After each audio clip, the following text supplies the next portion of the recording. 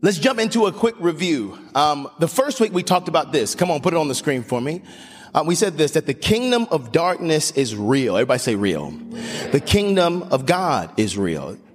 And we drew a distinction because many of us have asked the question, what is the kingdom of God? It's the opposite of the kingdom of darkness. But we also said that the kingdom of darkness is real and it's important. And we spent a long time giving stories about how individuals, let's just do it again. If you've ever experienced a demonic presence that you knew was demonic, raise your hand.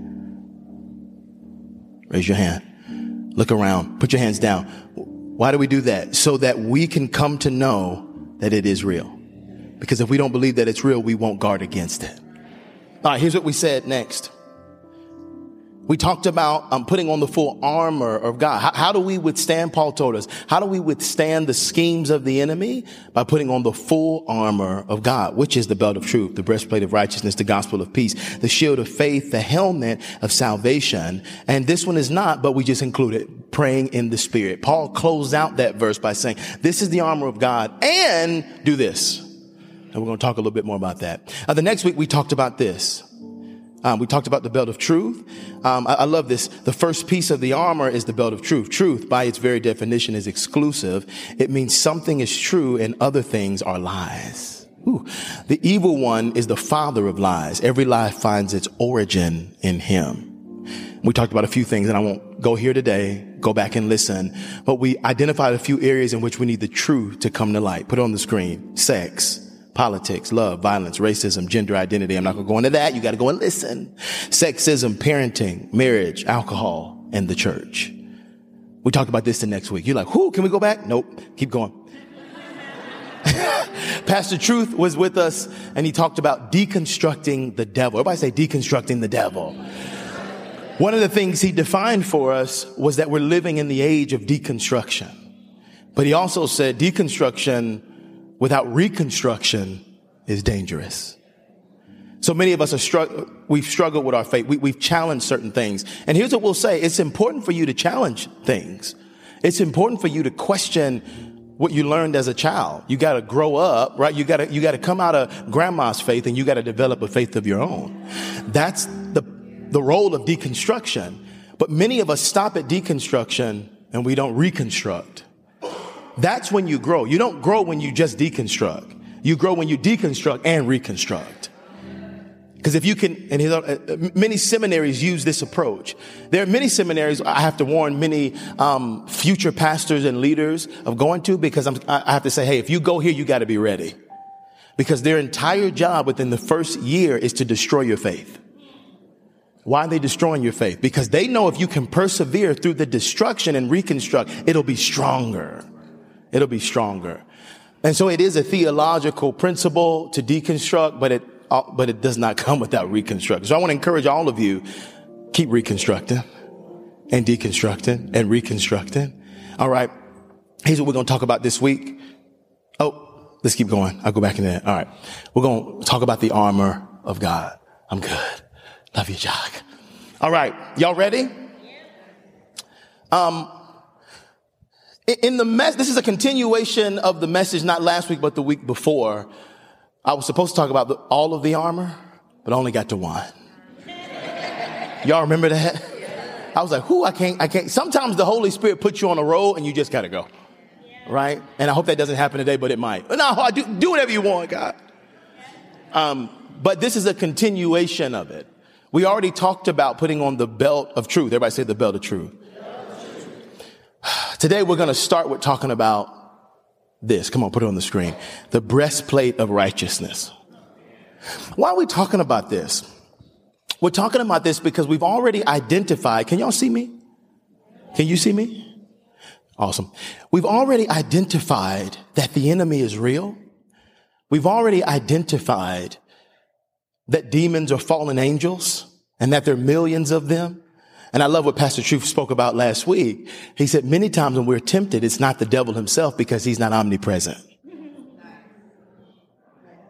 Did y'all catch that? Yeah. He's not omnipresent. He's a fallen what? Angel. He's not omnipresent. It's usually he has governments of angels that are flying, demons that are flying around. tempting you all around. And so the battle in most cases is not directly with Satan, but with his minions. So we've already identified that spiritual darkness is real and that the spiritual world is real and that he has an agenda to steal, kill, and destroy. And he uses many things to do it. Why are we talking about the armor of God? Because Paul tells us this is how we withstand the schemes of the enemy.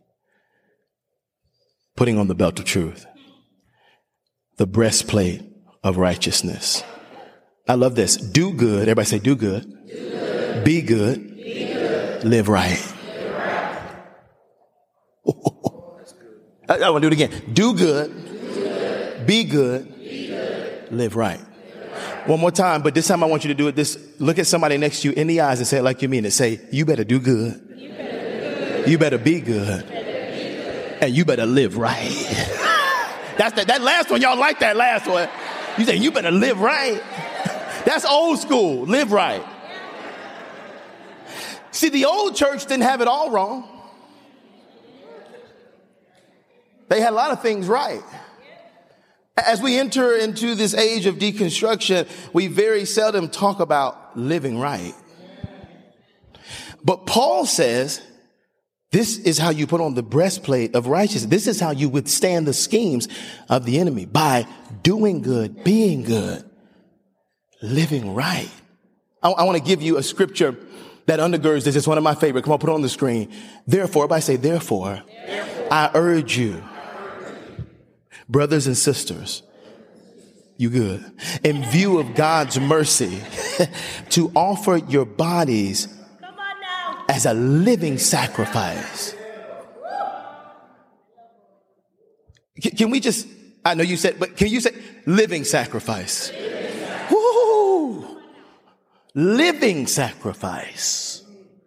He says this, he says there, I urge you, in view, I love that, in view of God's mercy, to offer,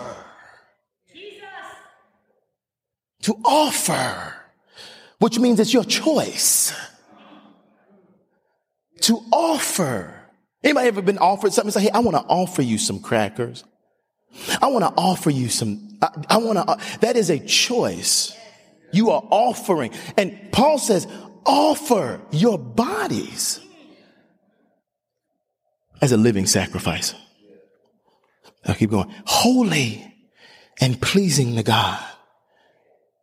This is your true and proper worship. Do not conform to the pattern of this world, but be transformed by the renewing. The renewing. The renewing. The renewing. Be transformed. Offer your bodies as a living sacrifice. Don't be conformed to the pattern of this world. Be transformed by the renewing of your mind. Then you will be able to test and approve what God's will is, his good, pleasing, and perfect will. We're talking about holiness. We're talking about living right. Now, here's the deal. You don't have to like holiness for it to be right. The gospel at its best is offensive. I would venture to say the more you're offended by God's word, the better. Because we are naturally wired, and this is why it talks about being transformed. Don't be conformed to this world. We are naturally conformed to this age. Come on, and we've had a lot of years to be conformed. Since birth, we've been programmed to go against God. We've been programmed to go against him. Come on, we don't have to fight to do wrong. We got to fight to do right. Nobody had to tell you how to lie. You just knew. Did you do that? Nope. Wait, what? You're 4. I didn't do it. What? You did do it. We just saw you do it. Nope. With a straight face. Wasn't me. Not at all. We don't have to fight to do wrong. Why? Because we're naturally conformed. We have to fight to do right. I love this idea of sacrifice, but the question is what is a living sacrifice? What is a living sacrifice? There is a reason that Paul says present and offer your body. There's that word body, and then he goes into living sacrifice. He connects it. The order is on purpose. It says offer your body. I love what one theologian, as he dove into this and began to break this apart, I love that he spent some time on the idea of our bodies not being enough. If our body, he compared it to the Old Testament. When we talk about the idea of sacrifice, Paul is referencing the sacrifices that were made in the Old Testament to atone sin. Come on, can we go on a theological? But before Jesus rose, there was only a few ways to be atoned for sin. Sacrifice. They would bring these animals and they would sacrifice. Right? And the sacrifices had to be pleasing to God. In other words, they had to be clean. They had to be amazing. You were presenting this to God. So when Paul goes back to this, he references this presentation, this offer that we are familiar with because of the Old Testament and because of the first covenant, the first dispensation. We know that this is how we offer to God. And Paul is saying, hey, we don't offer animals anymore. We offer ourselves. You got me? But the question becomes, and I love what this theologian was wrestling with, are our bodies enough? And the answer is no. Our bodies are not enough. We're dirty. Right? Why would God want this human? Because Paul isn't talking about the flesh. He's talking about our actions. And he references your body because you make decisions with your mind and they carry out through your body. And he says, would you offer your body? Your decisions, your actions. Would you offer them as a living sacrifice? Living denotes now. Would you offer that? Come on, we're talking about putting on the breastplate of righteousness. I want to give you a few areas that when we look in our world today, and I'm going to jump right into I don't do this much, but I'm jumping right into pastor land. Can I pastor you for a second? I don't do this much, but I'm getting ready to get your business. This is it. So just if you feel like, man, he's really, I'm in that land today. I want to give you a few areas, and I hope I don't get stuck here because I need to get to the rest of sacrifices that we need to make today. And these are the ones that we usually struggle the most with when we do an inventory on our world today. And we say, am I offering my body as a living sacrifice? Am I being conformed to this world? Or have I been transformed? These are the areas we struggle with the most. And I want you to write these down or even take a picture because you should use this as a litmus test every morning or every week or every month. When you ask yourself, am I offering now I want to withstand the schemes of the enemy. I put on the belt of truth and then the breastplate of righteousness. I want to live in righteousness. Now, as a sidebar, because I know somebody's thinking that we're not talking about being in right standing with God. Jesus already did that. We're not talking about your salvation. But because we get confused, righteousness. Wait, I thought Jesus, no, he made you righteous. We're not talking about that. We're talking about offering your bodies every single day as a living sacrifice. Y'all ready for them? Put them on the screen.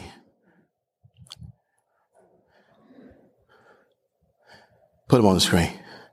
I'm going to try not to go too deep on these, but I'm going to go one by one. This is a litmus test for if you are offering your bodies as a living sacrifice. Here's the first one. Time. Come on, look at me. What do you spend the most of your time doing?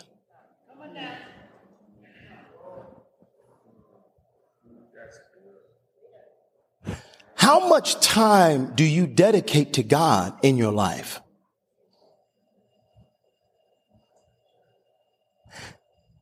Because I would venture to say, you can't say that you're fully operating and offering your body as a living sacrifice if you never spend time with God. If I want to know where your heart is, I can look at a few things. We'll get to the second one in a second, but I can definitely look at your time. Listen to me. It is not a sin not to come to church, but if you show up on Easter and Christmas,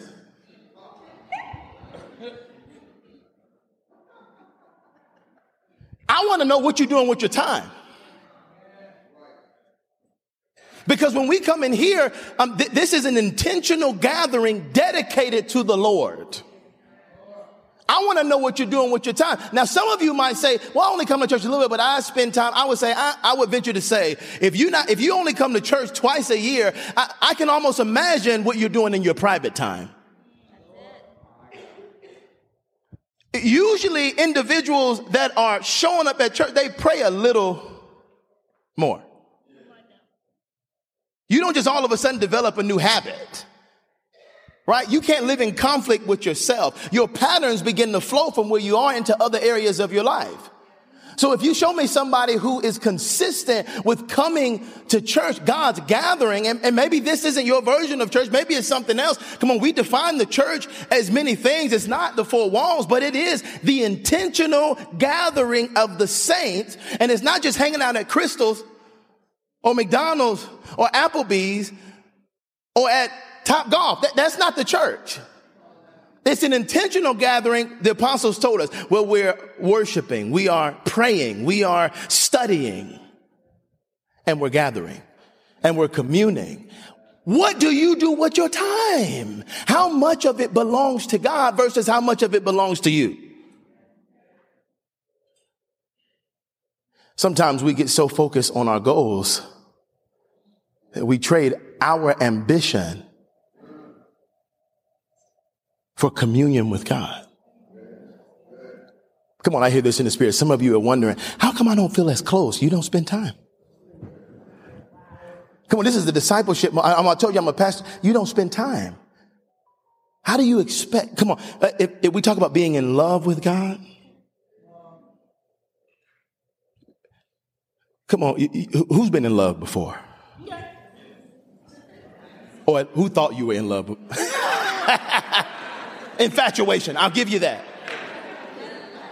Come on. What do you do when you're in love?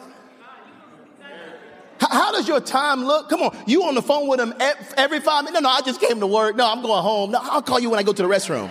No. Yeah, I just got in the car. I'm going to text you again. You didn't call me last night. No, we talked at 6. No, but you didn't call me at 7 because that's when we said. Anybody ever been on the phone? Come on, be real with someone you in love with from 12 a.m. to 5. Man, I got to go to work now. Why? Because you love them. Do you do that with God? Huh? Come on, you more in love with somebody that's cute than you are with God. Come on, we're talking about presenting your bodies as a living sacrifice. I love God. Do you? You love them. Do you love God? Or is God an accessory? And see, I'm getting to. When I get to him, I'll get to him. I got to text her back first. When the last time you prayed?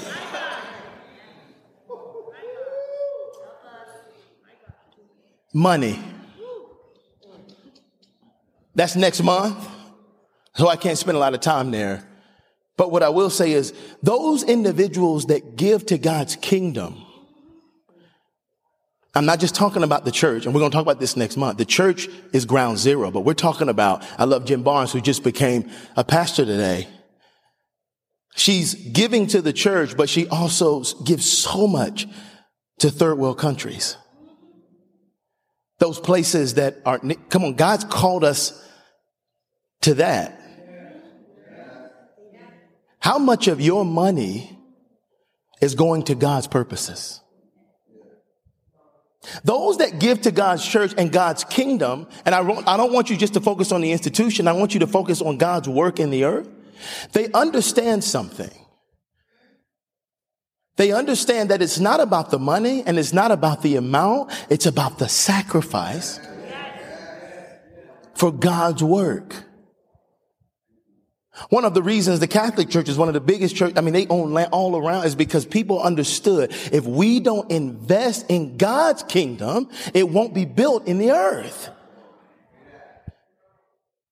Come on, we're doing a litmus test. Where do you spend your money? When is the last time you gave to something that wasn't about you? But you gave to something else. Listen, some of you are like, hey, I don't got no extra cash. Okay, I got it. I'm not talking about amount. When did you give 20 cents? Come on, God is not after your money. He's after your heart. He's after your heart. And those that give to the kingdom know. And I've said, I don't want to get ahead because I'm going to say this. I'll just say it now because I'm going to say it next month. If we don't support God's work in the earth, we cannot complain about what the enemy is doing. Yeah. You complain about this on TV and this on the radio, and I can't believe they're doing this with our kids, and I can't believe movies are going this way, and I can't believe I don't have nowhere to go, but you don't support his kingdom. How do you expect it to be built? You think it's just going to happen out of nowhere? No, we are the church. We are the church, and when we come together, we build his kingdom. But many of us have the mentality of God will take care of it. It's his church. He'll provide. I'm going to just be a consumer. I told you I'm in pastor land. I'm sorry. Where do you spend your money? Here's the next one. In your attitude. We're talking about being righteous. In your attitude. I know some of you, that's just my personality, but you can't be moody all the time. You moody all the time? It's like, I just don't wake up until 10. Don't talk to me. So I'm giving myself permission to be rude. You don't have permission. You're a believer. You are God's representative in the earth. Come on, I'll give you a pass on road rage, but at some point we got to talk about it. That's just a small thing. No, it all adds up. Come on, who are you at your job? What do non-Christians say about you? You keep trying to invite people to church. They're looking at your life. You ain't happy. You're never happy. You're always depressed. You always got an attitude. You always see the wrong in something. Why would they come to a God that produces that? What's your attitude? That's the first thing people see about who you are. Come on, you can't change your attitude. Get out of the job. But if you sign up for it, you better show up. And be loving when you're there. How many times, come on, this is for somebody. How many times are you cursing people out? Woo! Jesus. Come on. That's fine.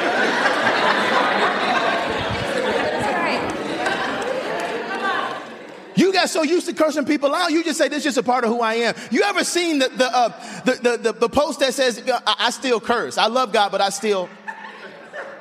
get it, and I have grace, but I'm also saying, what are we giving ourselves permission to do? You talking about, this is what Paul is saying. The breastplate of righteousness. You want to withstand the schemes? Check your attitude. Because your bad attitude will lead to bad decisions. And your bad decisions will create a foothold for the enemy. You don't see it adding up. Your bad attitude will destroy your marriage. Your bad attitude will destroy your friendships. And you wonder, how come I don't have a community around me that loves me and pushes me closer to God? Nobody wants to be with you. And so what happens when you're in isolation? The enemy. What happens when you don't have God's people? Then what happens is you start attracting other people that don't have a good attitude. And 9 times out of 10, if they don't have a good attitude, they are not that close to God. Now you look around you and there's darkness everywhere. How did I get in this? You created it. You attracted it because you didn't want to sacrifice your body as a Teaching good, sir. Who do people say you are when you walk out of the room? Forgiveness. Dang, I'm not going to get to all of these. We'll come back. Forgiveness. Ooh. God says, Jesus says, I forgave you.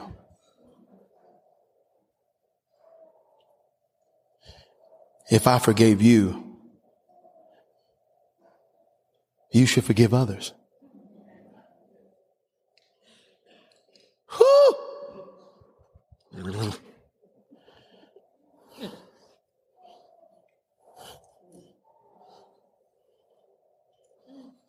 Whew, come on, I feel the weight in the room of someone. You've been holding on to that grudge for so long. To be righteous means to forgive. We're not talking about forgetting. We're not talking about creating boundaries. We're talking about forgiving. Truly forgiving. Jesus is on the cross. Forgive him, for they know not what they do. Who haven't you forgiven? Oh, I get it. You don't want to forgive them because you think you're better than them. That's what it is. I would never do that, but you did something else. What they did to me, they should be ashamed. They don't deserve my forgiveness. One, God is saying, no, they don't. And you didn't either. So I'm asking you to give it to them because you didn't deserve it. So because I gave it to you, give it to somebody else. But then on the flip side, you did something. There are people on the other side of your life that say, how can they do? You did it. You betrayed. You lied. You cheated. You stole. You broke the heart. You did. You're not clean. I ain't clean. None of us are clean. I got it. When did you start thinking you were clean?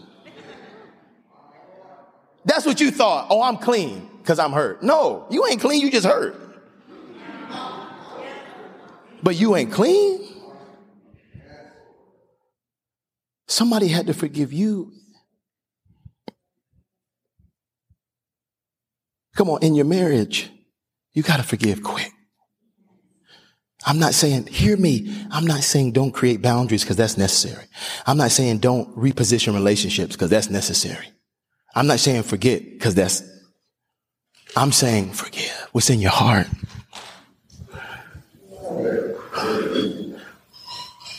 You can't be righteous if you don't forgive. Yeah. Because on the other side of that forgiveness is room for the kingdom to come in, to invade that place. Discipline. Let's talk discipline. Discipline. Time check. Awesome. I'm only going to get to this. It's over. But I need to stay here, don't I? I need to stay here. Discipline. Come on, I felt this in my spirit so heavy last night. Do you know how many undisciplined Christians we have?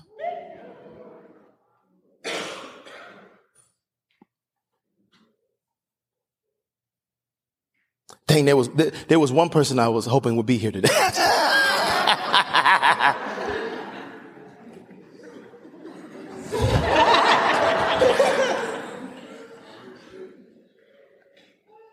I wasn't always disciplined.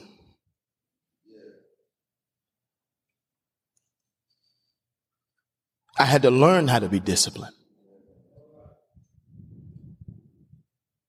And so do you. I'm talking about your witness. I'm talking about people seeing you and going, I need to be like them. How many promises do you break?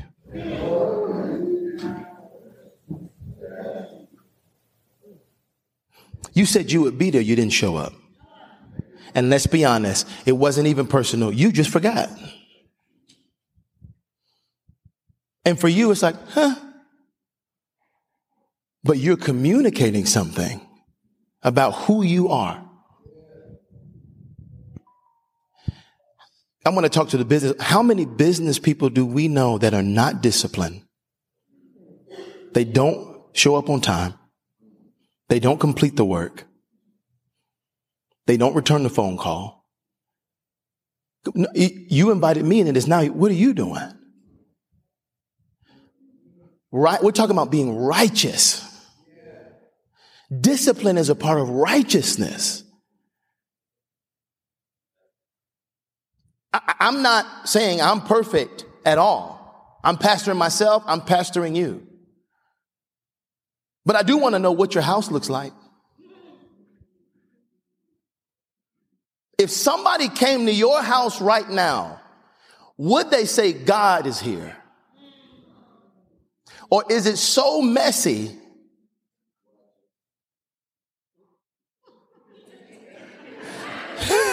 Come on, that's a form of discipline. I'm going to flip it because you're like, it's too personal. How many times have you met somebody with a clean house, with a clean car? I'm working on it. And you went, whoo, I need to be like them. Right? Because there's something about discipline that is attractive. There's something about beauty. We talk about beauty all the time, which is why we say excellence. Right? We talk about beauty all the time because we say it is our attempt to get back to Eden. Come on. When we understand what God created in the Garden of Eden, it was beautiful. But when you look at it's discipline everywhere. How disciplined are you? I'm going to do 2 more and I'm done because I got to let you go. But this is a big one. Mentally stable. Whew. I want to talk about your health. I want to talk about your insecurity and your social cues. We're talking about being righteous. The idea of righteous is being God's representative in the earth. That when people look at you, they see Jesus. They see love. They experience peace. Being righteous. It's very difficult to be disciplined, to honor your time, to put your money where you need to be, to get your attitude right, to forgive if you are mentally unstable.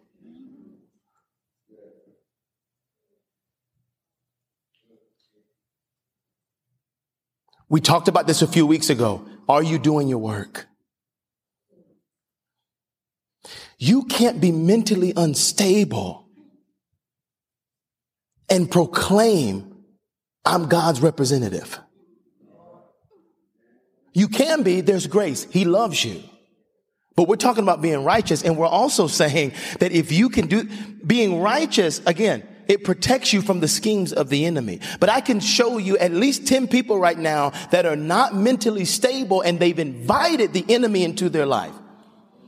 Why? Can I give an example? You stand up on stage or you pray for somebody, you lay hands, and then we find out that you're cursing somebody out somewhere else.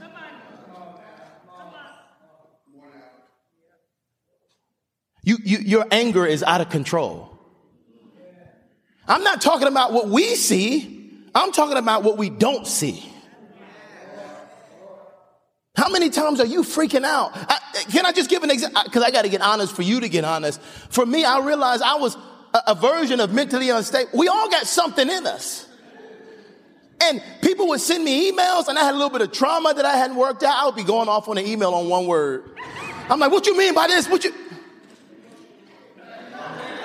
And the Lord said, you need to get that figured out.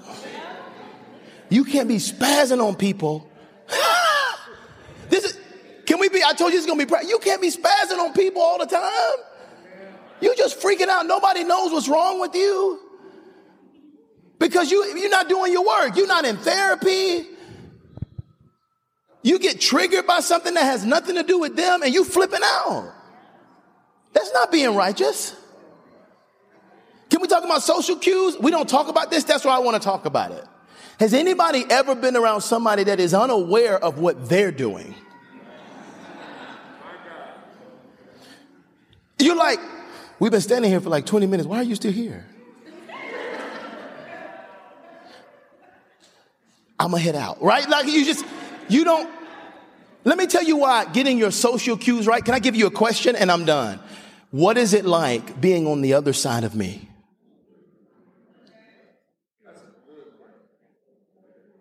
That's the question. Can I ask you another question? Do you know? If you don't know what it's like being on the other side of you, how can you steward the love of God flowing out of you for the sake of somebody else? Many of us have hurt people unintentionally because our social cues are off. You talk a little bit too long. You stay a little bit too long. You're not being sensitive. You're letting your insecurity run rampant. You're oversharing. I just met you. Why are you telling me about? Hey, what's your name? My name is so-and-so. Man, my husband is, whoa. I'm hurt. I'm just going through a lot right now and I'm just trying to figure out what to do. Thanks for, I see. I was just trying to get a coffee and all of that is a part of your witness. And all of that is a part of being righteous. Last but not least, I'll end here. Consistent. Being fully integrated. None of this stuff matters if you only do it some of the time. The problem with Christians today is not that we don't know how to do this, it's that we don't do this continuously. So we're not fully integrated.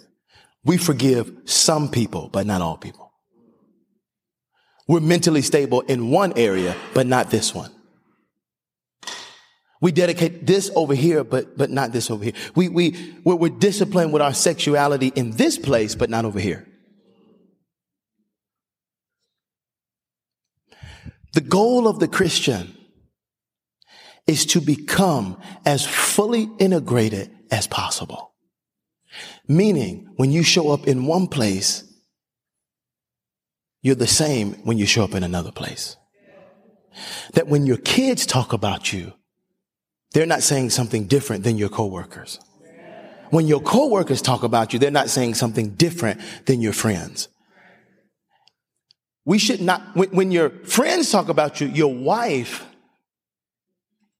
and your husband should say the same thing. Who cares if everybody else loves you if your family doesn't? You're nice to everybody, but you're gracious to everybody, but and again, I know family is crazy. I'm not talking about the crazy fam. I got to give disclaimers because some people you can't win with. But I'm talking about majority. The people that are closest to you, their testimony of you should not be different from someone else's.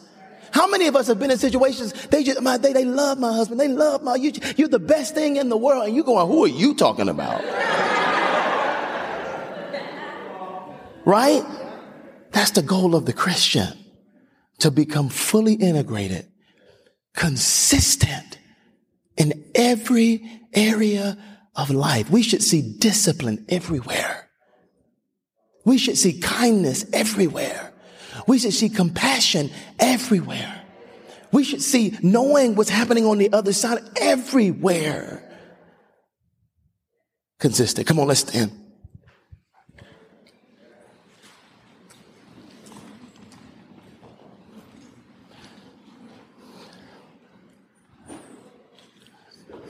As we close, I'd love for you to close your eyes all around. And I want to pray for you. And then I want to make one ask. God, I pray that today you would work in our lives and make us consistent. Give us the strength and the courage to do the hard work of being disciplined and of being mentally stable, of doing our work. That you be glorified because of our witness. That we know that we are righteous already in your sight, but that our actions would be righteous. And we would not give a foothold to the enemy to come in. That we fall victim to the schemes.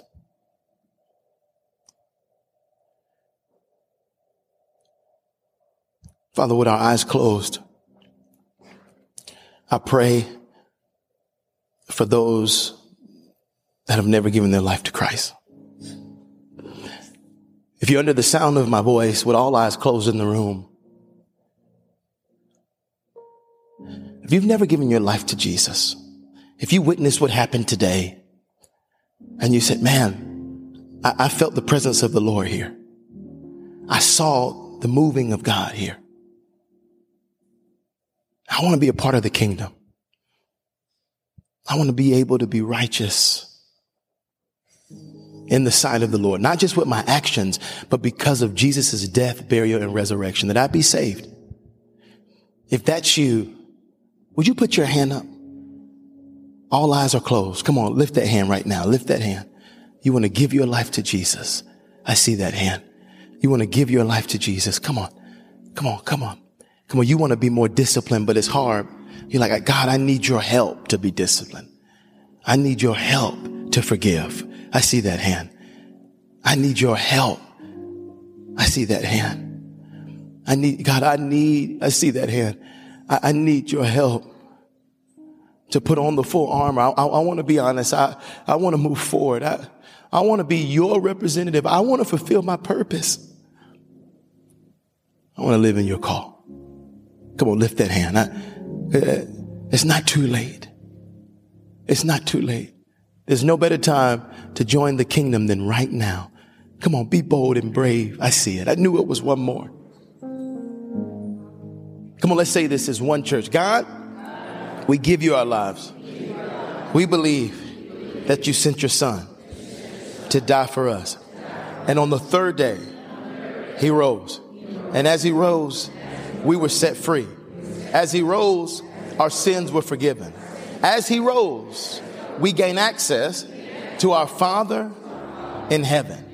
In Jesus' name, amen. Come on, open your eyes and give God praise for those that joined. Yeah. Those that joined the kingdom today. Listen, it was a lot of you. I want to say this. You gave your life to Christ today. Hang out with us for a few months. We want to walk with you. We want to love on you. We want to help disciple you. We want to help free you. We also believe if God sent you here, it's because you're a leader. God's going to get the glory out of your life.